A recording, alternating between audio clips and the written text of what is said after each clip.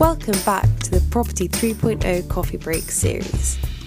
This week, we're going to explore the use of AI to transform brain activity into words. So this week, in December 2023, a study was presented at the Conference on Neural Information Processing Systems in New Orleans, which demonstrated literal brain waves being converted into text. So this was from scientists at the University of Technology, Sydney, who got participants to read passages of text whilst wearing a cap that recorded electrical brain activity. They used a tool called an EEG, which is short for electroencephalogram, and it looks kind of like a swimming cap or a water polo cap with electric nodes coming out. And EEGs are usually used to diagnose things like epilepsy or other seizure disorders. And the output looks like a series of graphs on a page, so literally showing the waves of electrical activity close to the different nodes placed around the head. The researchers developed an AI model called D-Wave, and this effectively translates the EEG signals into words and sentences by learning from large quantities of EEG data. And this is where large language models come in. So scientists have been working on these problems for decades, but they've struggled before to try and exactly match the words to the patterns produced from the electrical signals from the brain. Now with LLMs, they can train an AI to match patterns to the overall meaning of a sentence rather than trying to work out if each individual word corresponds to minuscule changes in the patterns, which was the kind of previous approach. And in this actual example, they found that sometimes words of similar meanings could share the same patterns. So, for example, they state that the thought of the author could be interpreted as the man, which might explain why trying to map word for word before didn't work. So you can watch the demo of it online. It's on the UTS website, and it's really interesting. You can see the guy, he's wearing the cap and he's looking away from the screen and he's thinking things, and then what he's supposedly thinking pops up on the screen behind him. And then some points where you can kind of see him look at the screen and sort of smirk when it's grammatically wrong. But there's also times when he looks at the screen and read his last thought, and then the next thing that comes up on the screen is a repeat of the last thought. So it's clearly picking up on the fact that he's just been reading what was on the screen, which is kind of trippy. Right, so this is amazing, but it has actually been done before. It's just that the research that has been shared this week is the first which didn't either need a surgical connection to the brain or the use of prohibitively expensive tools like MRI machines. And this meant that they could conduct the study on many more people. So they studied 29 people, whereas before most studies only happen on 2 or 3 people. So in March 2023, a study happened in Texas which used MRIs. They basically put patients into an MRI for 16 hours, listening to different podcasts in that time, and then they trained a model on the brain activity patterns against the transcripts of the podcasts. Neuralink, which is one of Elon Musk's companies, is also trying to do this, but that's focused on planting an electrode into the brain. And then in October this year, Meta, obviously Facebook's parent company, published a journal article which weirdly seems to have kind of gone under the radar, but we'll leave that for now. They are taking it under research where they get humans to look at an image, they scan their brains, and then they use an image generator to try and replicate the image that the human was shown. And whilst they're not perfectly accurate, you can see the parallels. So one example, they showed a leopard on a grassy background, and the image generated a fluffy, slightly unidentified, but definitely a 4-legged animal on a grassy background.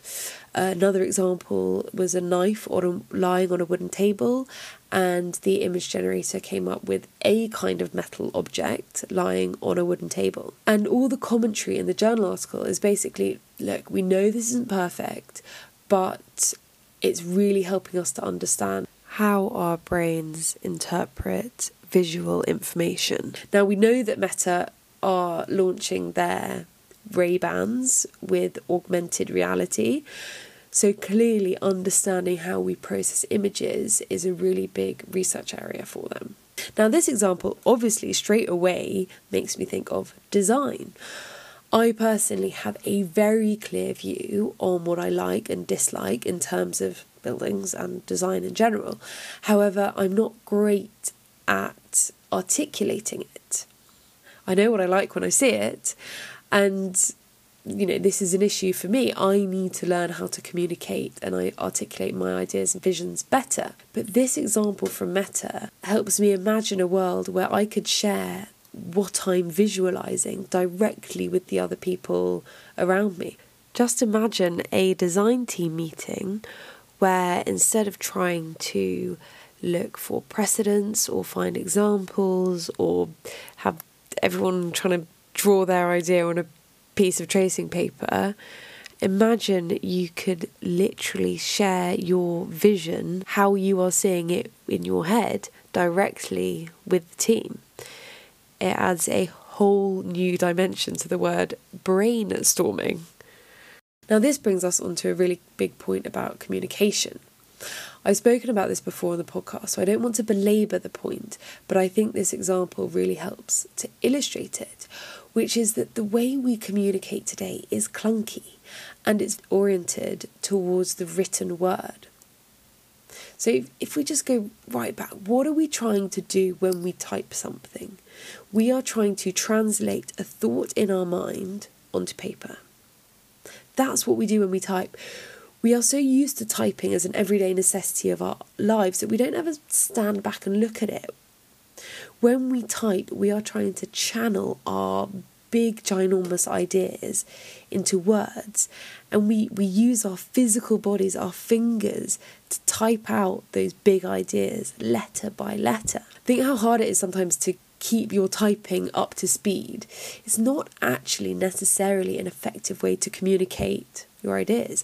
If you've ever tried to write a blog, you know how hard it is to really put down exactly what you mean into words. How often do you read something back which you've written with the same brain that thought the thoughts, but you think, that's not quite it, that's not quite what I'm trying to say.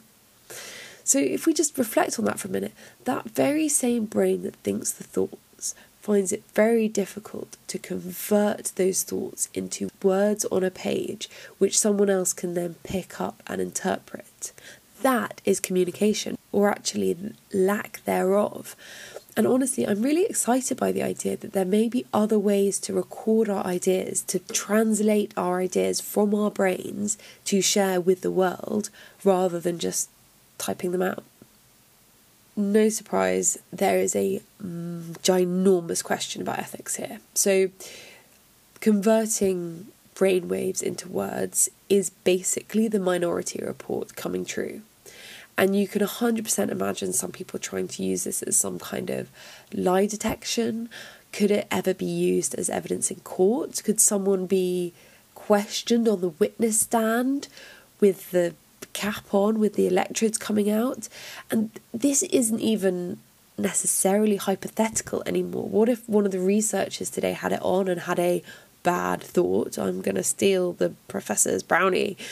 Could people be held accountable for a thought that had been written up when they were wearing one of these caps? Obviously, at the current levels of accuracy, no. But assuming they get increasingly accurate, this isn't like the Minority Report set in 2054 that we can deal with in 30 years. This is happening now. And I kind of hate to go there, but I dread to think of some of the malignant actors, the kind of organisations who kidnap people, who torture people for information. Could you see this kind of technology being used to try and extract information from people? In the Meta Journal article, it says that consent is a technical requirement for brain decoding, i.e., if they want the systems to work, the individual has to be playing ball. They have to be thinking about the thing that they want to reproduce as an image or as text. So obviously that would lead me to believe that if you don't want your brainwaves to be interpreted, then they won't be necessarily. But it feels like a possible scenario, or at least a tool in the toolbox of trying to work out whether someone is saying what they actually believe to be true. But on the flip side, imagine if the police could find out more information about human traffickers or premeditated murderers and prevent murders or trafficking. Then do we have a moral obligation to use this technology? The really key point here is these increasingly are not hypothetical questions.